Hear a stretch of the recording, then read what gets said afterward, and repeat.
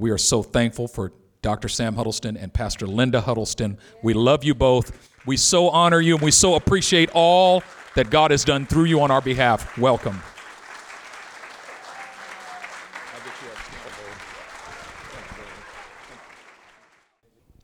Father, I'm grateful to you for this day. Thank you for the pastors of this house, Pastor Sunhee and Benjamin. Thank you that his mother, Bishop Robinson, is here, and all these incredible saints of the Most High God. So, Lord, I pray that you would just simply take the words of my mouth, meditations of my heart. May they be acceptable in thy sight, O Lord. You are my strength and my Redeemer.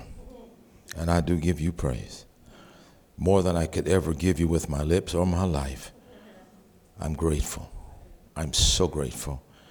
Every time I come to this house, Lord, wherever they're meeting at, they don't need me to come. I need to come. My heart is always encouraged because I know that your presence is here, and I get to experience your presence in a fresh way. So I pray that those that are here this morning and those that are watching, they're about to give me a gift, Lord. They'll never get back again the gift of their time. And I pray that we'll not waste their time. And I give you praise in Jesus' name. Amen. Well, it is indeed an opportunity. It's just great to wake up. And the older I get, the greater it becomes. Thank you for allowing me to be here again. It's good to see Bishop Robinson here and some members of our church years ago. They're so faithful. They're related to this couple. But thank all of you for being here. I want to show you, I show you this every year. It's a PowerPoint. It just says 150. So all it says, 150 and a map of United States. And I want to remind you, what it does is every day a alarm goes off. Normally it vibrates to remind me to pray for our nation. One nation and 50 states. There's so many people have an opinion about what's going on, and that's all it is an opinion. But if we pray more, just maybe God will do more. So I try to remind myself to pray more because I really want God to do more. And I just asked you may even join me. Set an alarm on your phone and people, man, what is that? And mine just vibrates. Nobody even knows. But now there are people in my office and others around the world that are praying for our nation at 150. You can put AM or PM. I have no idea how you work or where you work. But just pray. Just pray. A few weeks ago, my wife and I were speaking in Oakland. And I woke up in the morning, and the hotel we were staying at had a coffee shop not far from our room. Their coffee was horrible. And so I thought, I'm going to go get me some coffee. Well, when I walked out, I went in a certain direction, and when I looked over here, there was a lady. And she was pulling a suitcase, and she was walking like this. And I went down. I saw her, but I went down and got me some coffee. Now, if the hotel was here, and if I go this way, make a little left and a little right, there was a coffee place. So when I got my coffee, I thought, if I go this way, I'm going to run into that lady. I really don't want to run into that lady. So I'm going to go this other way. I ran right into her. I walk over to her. I've been walking with the Lord long enough to know when he's trying to tell me something. So I walked over to her and I just said, hi, what's your name? She tells me her name. Where are you from? See, listen, when you're talking to a stranger, don't ask them where they're from. You can be from a lot of places, but I guarantee you can only be born in one. I said, where are you from? Where you born? I was born in Boston. Massachusetts? No, just another little town out. I said, you know what? I just want to, is it okay if I just pray for you? And she says, that'd be fine. That'd be fine. And I just put my hands on her and prayed over her and thanked her for letting me pray for her and went on from there and went to my room.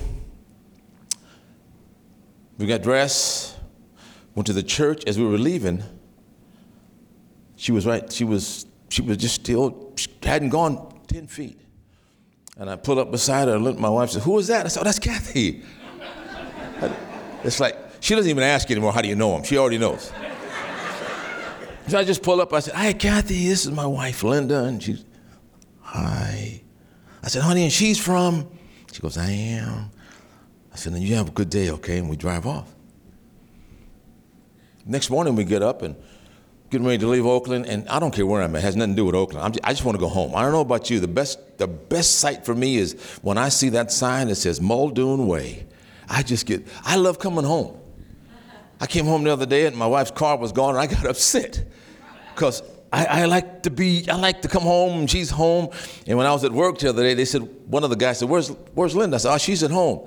He said, what's she doing? I said, she's missing me. He just looked at me, oh yeah, I know she is. So the next morning, normally I'm in a hurry to get back home. And I said, hey, you want another coffee shop? Want to stop here and have some coffee? She says, we're not in a hurry? I said, we're not in a hurry. We go inside. I'm sitting at a table. The window is right here. This guy comes walking by with his pants about down to his knees, and he's walking like this. I just get up. I walk outdoors. She said, where you going? I said, I'll be right back. So I go outside. I said, hi, where you from? I'm from right here in Oakland. And then he's mad because the Rams had won the Super Bowl and they got to play in L.A. And he's mad about the 70s when the Oakland Raiders playing in a Super Bowl. They didn't get to play in Oakland. And I'm listening to him and I said, you need some hands, maybe, He says, I'm okay. And I get some money out of my pocket, and I said, name's James. I said, James, can I pray for you? He says, sure. So I prayed for James. I go back inside, and Lisa says, where have you been? I said, I was outside talking to James. Who is James? That guy that just watched. You just got it. I got it. And with those two experiences, it was like the Lord began to speak to me. This is what he said. That's you. I said, ain't me. I don't walk hunched over. He said, yeah, that's you. You're an executive now. You're good at what you do, but this is how you look. So what do you mean? I don't look down. He says, even when you're looking out here, you're looking down. I said, no. He says, when God's trying to say something, the best thing to do is listen and not try to convince God that God doesn't know what he's talking about. Even if you don't like what he's saying. And God said, let me give you a couple of examples. He reminded me of a time I was headed somewhere. I was in the airport, a young man named Daniel. Got to the counter, and I was trying to change seats for the next leg of the flight because I didn't want to sit where I was at. He says, if I change your seats, it's the same seat, just on a different flight. I said, don't worry about it. I'm good, man. And I turned to walk away, and he goes, wait a minute. He said, man, something happened like a flash of light. I said, something, he said, like a twinkling in an eye. It just happened. I go, something else going to happen in the twinkling of an eye. He looks straight up and he goes, I know. I said, what is it? God's coming back. I said, he is. I said, are you ready? No, I'm not ready. Pray for me. Just pray for me. I said, all right. Changes my seat. And I walk off. And I come back and get in line again. And I get back in line. He's doing something. He looks up. He sees me, kind of jumps. And I said, you asked me to do something for you that I could have done that I didn't do. I said, you asked me to pray for you. He goes, yeah. I said, I want to pray for you. You can always tell church folk. I said, I want to pray for you. And immediately he goes. And I said, do you like your job? He said, yes. Then look at me. Just look at me. Just watch me. Just listen to me. And I said, Lord, this is Daniel. He said, mm-hmm. I said, Daniel knows you're coming back. Mm-hmm. I said, Daniel, he's not ready for you to come back. Mm-hmm. I said, but Daniel wants to be ready when you come back. Mm-hmm. Mm-hmm. And we have a prayer, and I said, give me your address. I'm going to send you something when I get home.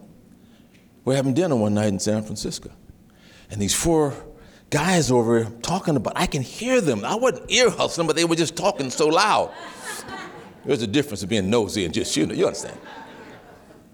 And I'm sitting there with my wife and a friend, his wife, and I can hear them talking about a friend of theirs who had just become a Christian, and they couldn't figure out what happened to him. He didn't smoke drugs. He doesn't do all the stuff what happened to him? And I just get up.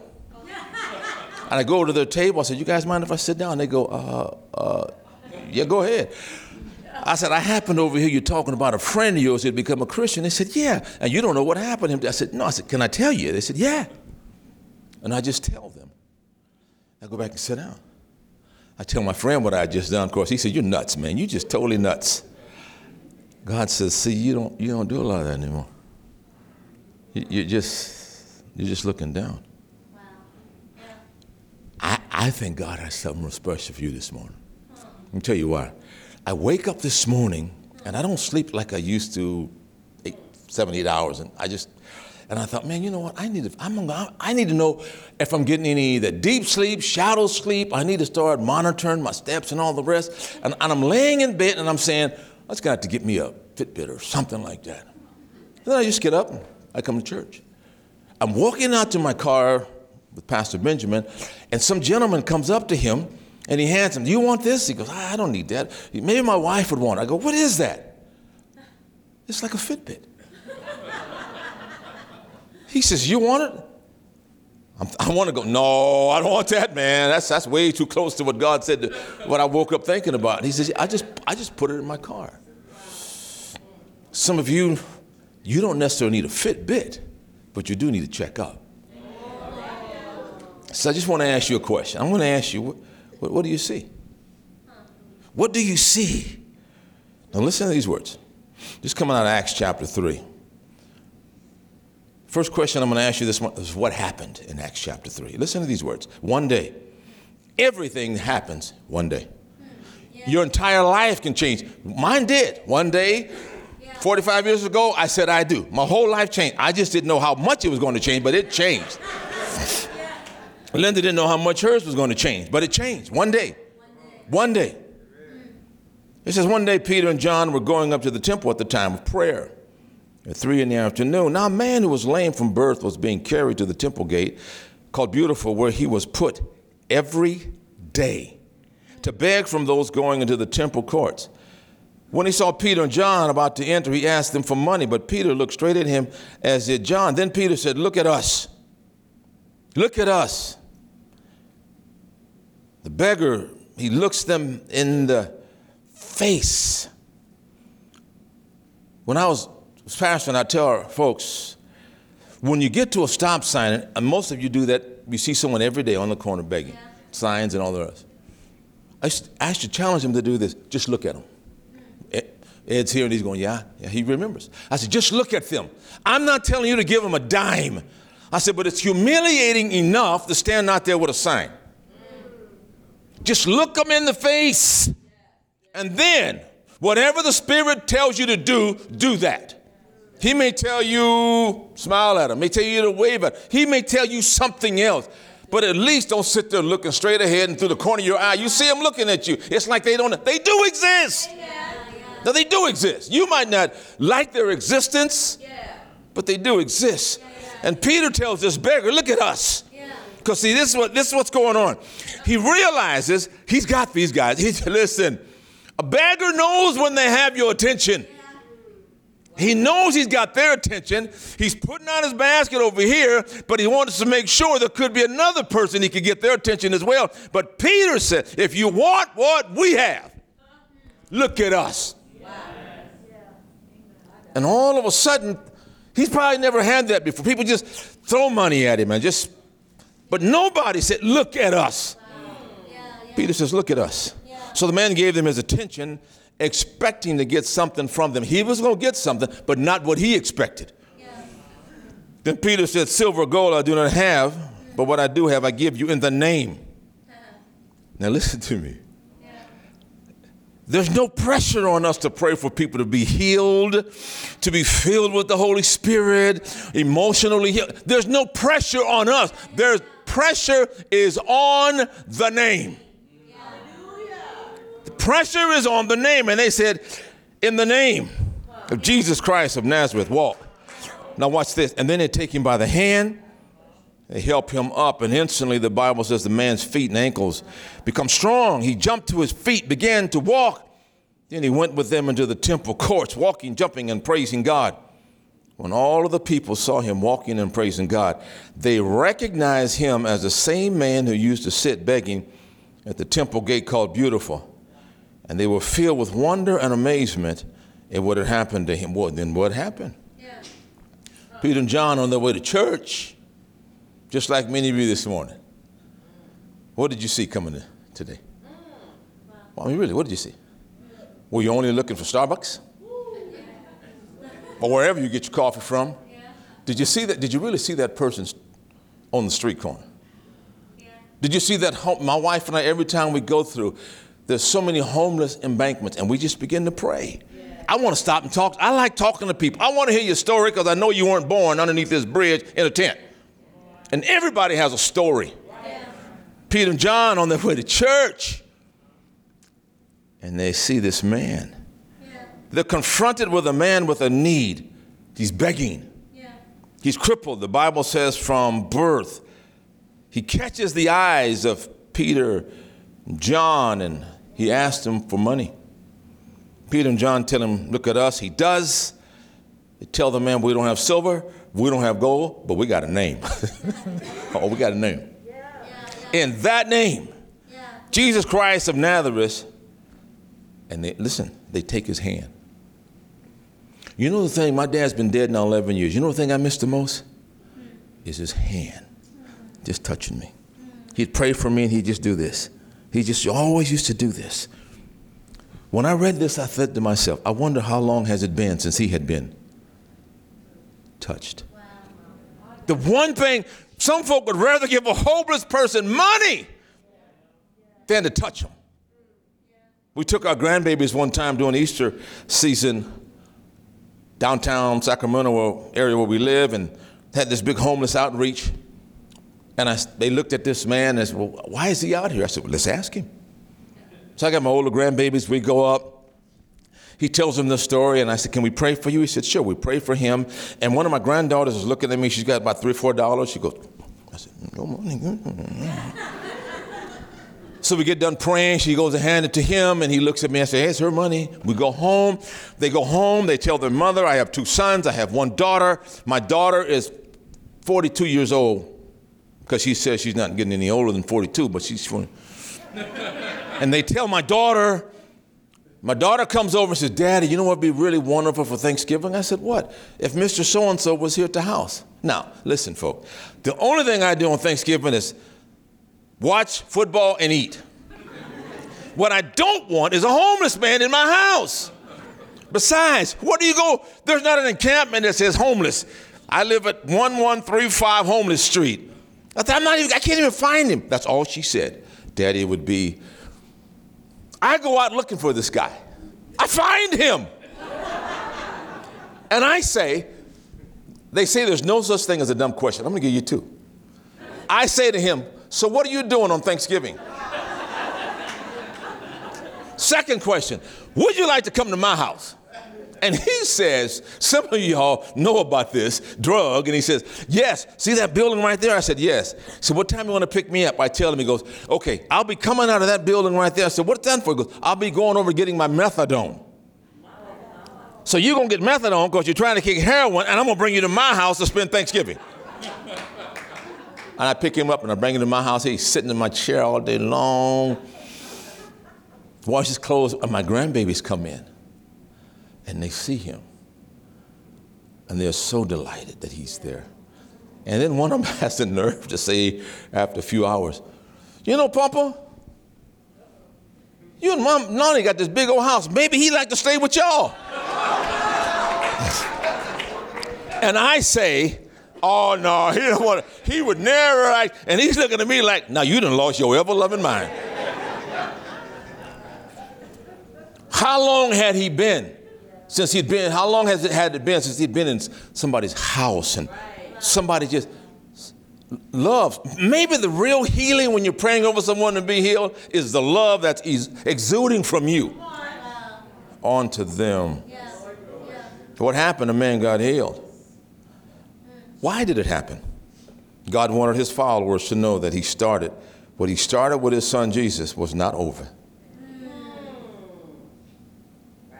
Had just begun. That's why man was healed. Third question, can it happen today? Or a better question might be, why isn't it happening today? See, people aren't looking, and all they think about is themselves. Yeah. John Wimber's book, one of the books, I like to read 2 or 3 books at a time, but this one book I'm reading has a story in here. And John Wimber says the following. John Wimber's home with the Lord, but he had an incredible healing ministry. He says, when I began hearing the Lord regarding praying for the sick, I had no actual proof in my life or ministry that God would back up my actions. When I began teaching on the works of the kingdom, I'd often be asked, did you experience a miraculous healing that led you into this ministry? Have you had a visitation from an angel? Did a divine healer lay hands on you and impart his anointing on you? These kinds of questions presuppose a theology that that to participate in Jesus' ministry, I needed some kind of spiritual experience to initiate my ministry. My response to these kinds of questions was simple. No, it's in the book. Yeah. So I do it. Yeah. I was obeying scripture because I believe that if Jesus said it and did it, then I should do it. Wimmer didn't preach that God wanted to heal people because he had seen people healed. Wimmer didn't preach that God wanted to heal people because he had been healed himself. Wimmer preached that God wanted to heal people because that is what Jesus preached and that is what Jesus did. Yeah. Yeah. Even when Wimber did not see results, and some say he didn't see any results for 2 years. Yeah. Before anyone in his meetings was healed, Wimber continued to preach that Jesus came to forgive us of our sins and heal our diseases because that's what it says in the book. Wimber says we cannot do or teach less than what is in the Bible. Yeah. It isn't our job to heal. It is our job to be obedient and to trust God no matter what. Yeah. When we pray for a person's healing, our goal should be that no matter the outcome, healed or not, that we are to leave him or her feeling more loved by God than before we prayed. What does this miracle mean to us today? The miracle of Acts 3 is not a description of a one-time, never to be repeated period in the Holy Spirit's activity in the world. The great debilitating delusion is that the gifts of faith, healing, the working of miracles ended with the apostolic age when the disciples all died, and that's not so. God never changes. Hebrews 13:8 says, he is the same. He is the same. And he is the same. And the needs of people are not essentially any different. What he did through his spirit years ago, he wants to do today. How? By our faith. You see, it's not humanly initiated capacity. That's not what faith. We can't all of a sudden, I got faith. It is utterly futile and guilt-producing to tell ourselves or anyone else that what you need is more faith. Yeah. Every one of you have at least an ounce of faith. Yeah. You say, well, how do you know? I got a question. How many of you, before you sat down, checked the legs on that chair? You just sat down. Why? It's a chair. What is a chair? Chairs hold you up. Some of you may have more faith in the chair than you do in Jesus. Faith is a response to Christ's love revealed on the cross and experienced through the power of the resurrection. We have 13 grandbabies. One of them just turned 11. My wife bought her the Easter story in a children's book. She loves to read. So she's sitting on the couch the other day and she's reading the Easter story.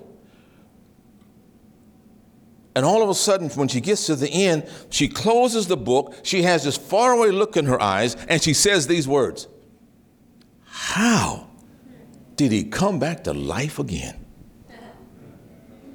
Now, as a dad, here's the difference between a dad and a grandfather. When you're a dad, everything has to be dealt with right now. When you're a grandfather, time's your friend. See, she's not going to forget that. And I'm surely not going to forget that. So in a week or two, a few days, I will be walking her to school and I'll say something like, did you ever get an answer to your question? And she will say, what question?